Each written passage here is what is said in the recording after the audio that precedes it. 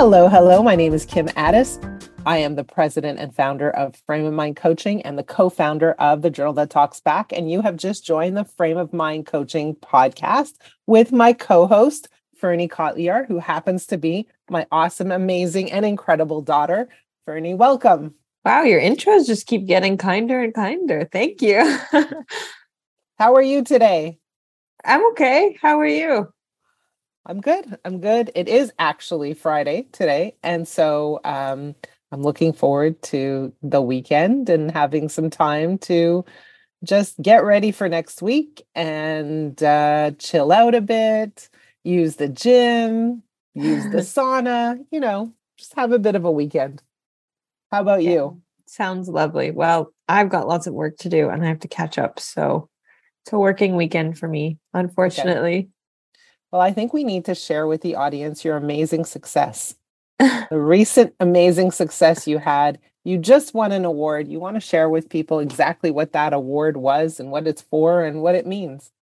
So it was the Alvin Singh Teaching Award, TAing Award of Excellence, which is for teaching assistants. So I TA'd online last year. So TAing means basically to run labs and tutorials. So like you get a small group of students and you do breakout sessions with them. So you run the labs and you do like discussion sessions basically. And last year they were all online, and because it was converted online, I taught biology and it was super boring. So I basically converted the classes into something more exciting. I asked them questions, ran competitions, made activities for every single class. And yeah, he won this award for being a TA that follows in the footsteps of Alvin Singh, who was an incredible teaching assistant and mentor for students. Amazing. Well, I think it's super awesome. I think it shows your passion, your dedication, your ingenuity, your creativity when it comes to teaching people. I'm super proud. So Thanks. Congratulations on and off the podcast. Thank you. So what do you want to talk about today? So today, I had a question. So when you coach a whole bunch of different people all the time. You get different personalities, different takes. And while they're all highly driven, they may have different perspectives than you, different political perspectives, different opinions on certain matters. And while it shouldn't get in the way of your coaching, sometimes you fundamentally disagree with the opinion of your client. How do you deal with that? How do you continue to see them in the best light? Yeah. So, I mean, it's actually come up quite recently, that kind of situation where my beliefs and my client's beliefs aren't exactly aligned, right? We don't share the same beliefs. It comes from our upbringing, our background, our thoughts about religion, the role of religion in our lives, and all of that kind of stuff. We're not aligned on a personal level. But my job isn't to believe what my client believes. My job isn't to use my beliefs as the standard. My beliefs are my beliefs. That's it. My job is to ensure that a person's beliefs are healthy for them. My job is to make sure that a person lives in alignment with their beliefs, that their beliefs allow them to live a life of ease, peace, exhilaration, and joy. That's my job. Just in terms of living in alignment with their beliefs, don't you often say that beliefs get in people's way? So yes. Do you want to clarify what beliefs you're talking about? Is that their values? Is that like their beliefs on everything? Yeah. So if I have, so you're doing a good job in making a distinction between beliefs and values, because there is a distinction. But if I have a certain set of values, my beliefs need to be consistent with those values. Mm-hmm. Right. And so if I have a certain set of values and those values are like immovable, unshakable, those are my values. But now I behave in ways that aren't aligned with those values, that's a problem. Right? So now I have to ask, are those really your values, or did they come from somewhere else? Or not? Do your beliefs align, and maybe you should shift your beliefs? Well, but sometimes our beliefs lead us to our values. Mm. Right? So sometimes our beliefs run us down. Sometimes our beliefs cause problems for us, but sometimes our beliefs are healthy for us. So, for example, a healthy belief might be, I deserve to have a great relationship with my husband. It's a good belief, right? That makes me work on my relationship. That makes me put effort. That makes me express kindness and love and compassion. And that also makes me express to my husband that this is what I'm looking for in a relationship. And so it allows us to come to terms. It allows us to communicate. And it allows me to be in a relationship where I'm treated well, as opposed to treated poorly. So those beliefs allow me to set a standard for myself and live in those standards. And that's great. Some beliefs are useful, right? So for example, another belief might be, I believe I have the capacity to build a great business. That's a good belief, right? That's a useful belief. But if my belief is, oh, I have no experience, I'm not smart enough, I don't know enough people, I'm not well networked, I don't know, I'm uncomfortable, I don't have confidence, whatever all those things are, those things will get in the way, right? So it's a bit like chicken and egg, in the sense that your beliefs may lead to your values, but your values may lead to your beliefs. Yeah, they're interrelated, they're integrated, right? They're very much aligned. So or at least we would want them to be. Right, they're not aligned, they're connected. That's the better word. They come together. You can't really, they don't exist separately from one another. Mm-hmm. So a lot of times people have values but don't behave according to their values.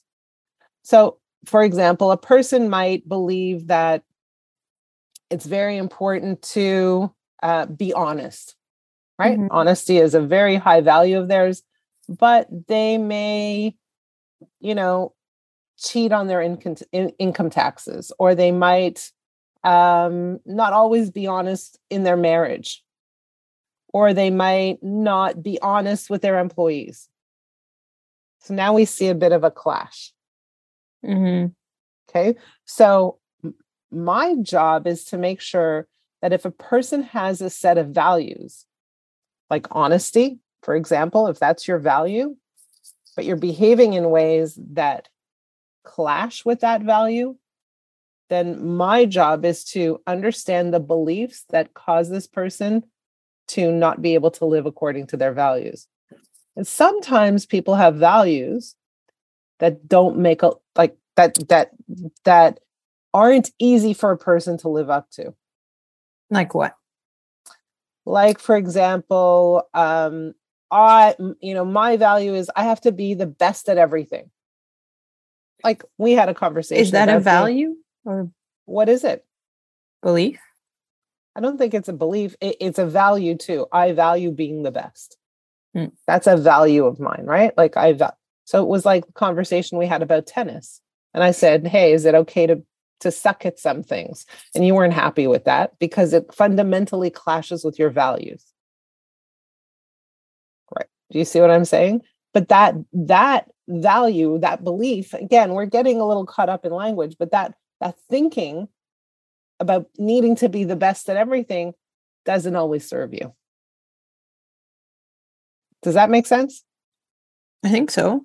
So how would you go? So my job isn't to judge whether or not that's a good value.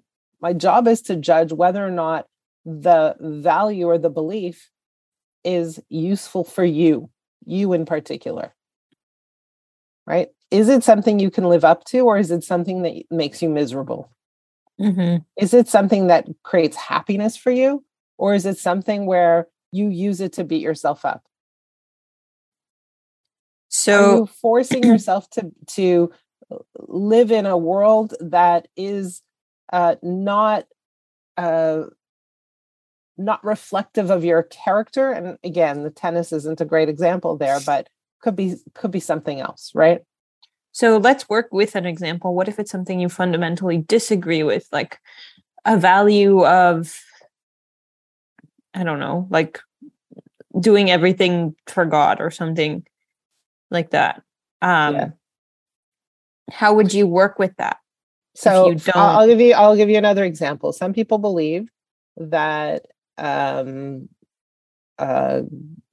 God, whoever they think that God um, is there to judge their actions, and there's a punishment aspect of God, right? God punishes you.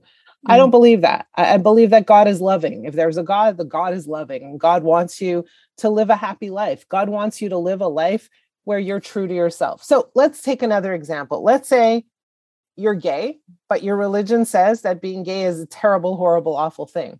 So now you stuff it away and you're like, well, I can't do that. I can't be gay. I can't be true to myself because of my religion. Well, so for me as a coach, that creates a problem for me because I see a person suffering because they're not able to be who they really are. So they're denying themselves. So how would you go about talking about that if you don't even agree with their values? Yeah, I mean, for me, I always try to push for a person being true to who they are. Because if you're not true to who you are, that's not sustainable. And so you find yourself living a life at odds with yourself all the time. Okay, and how do you know who you are?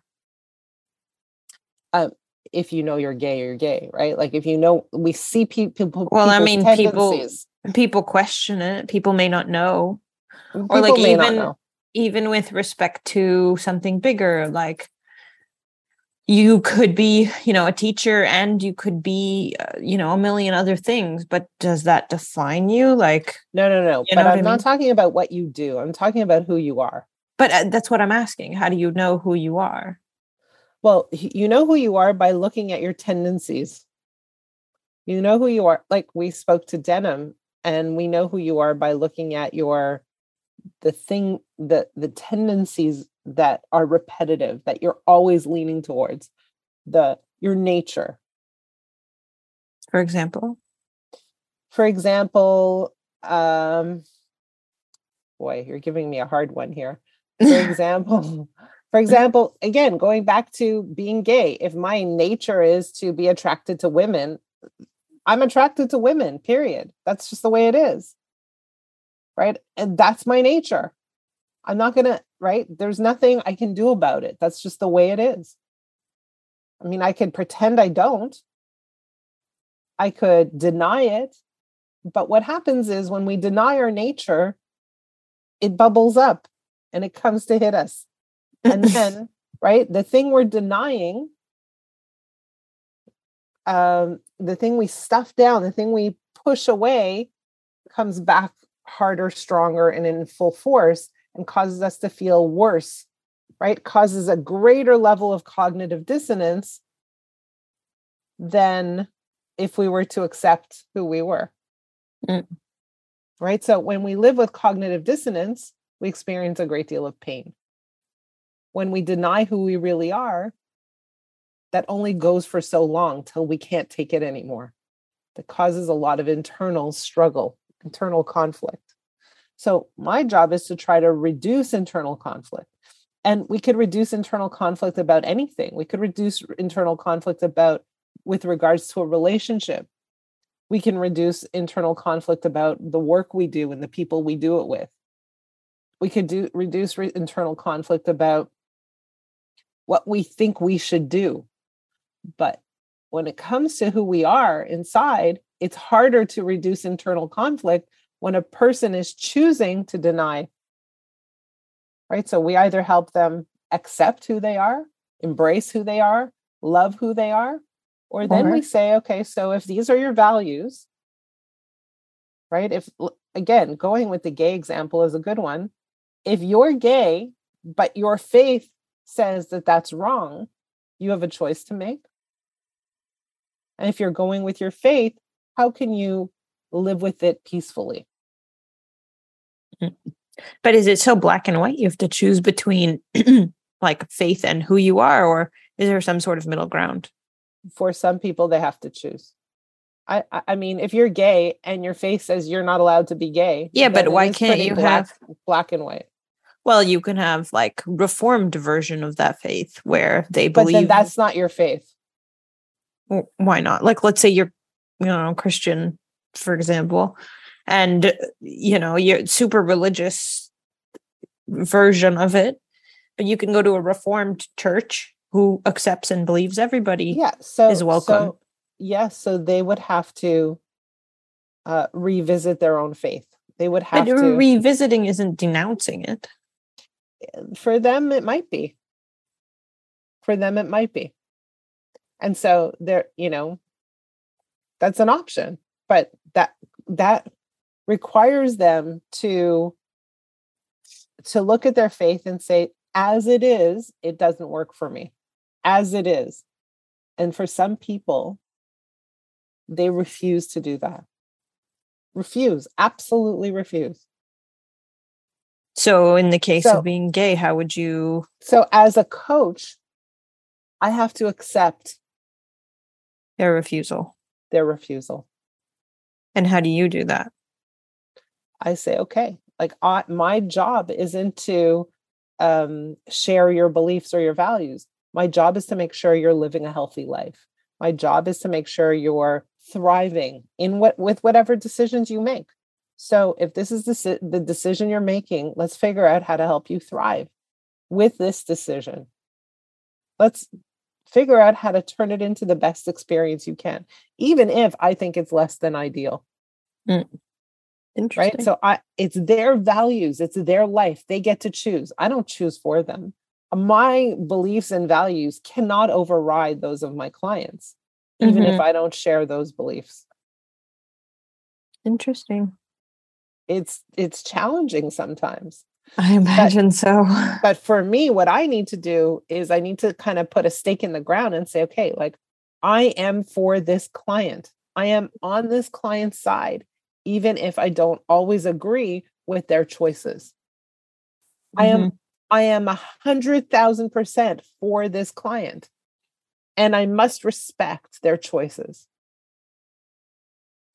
That's tough, but I think the right way to go. It's very tough. It's very, very tough. But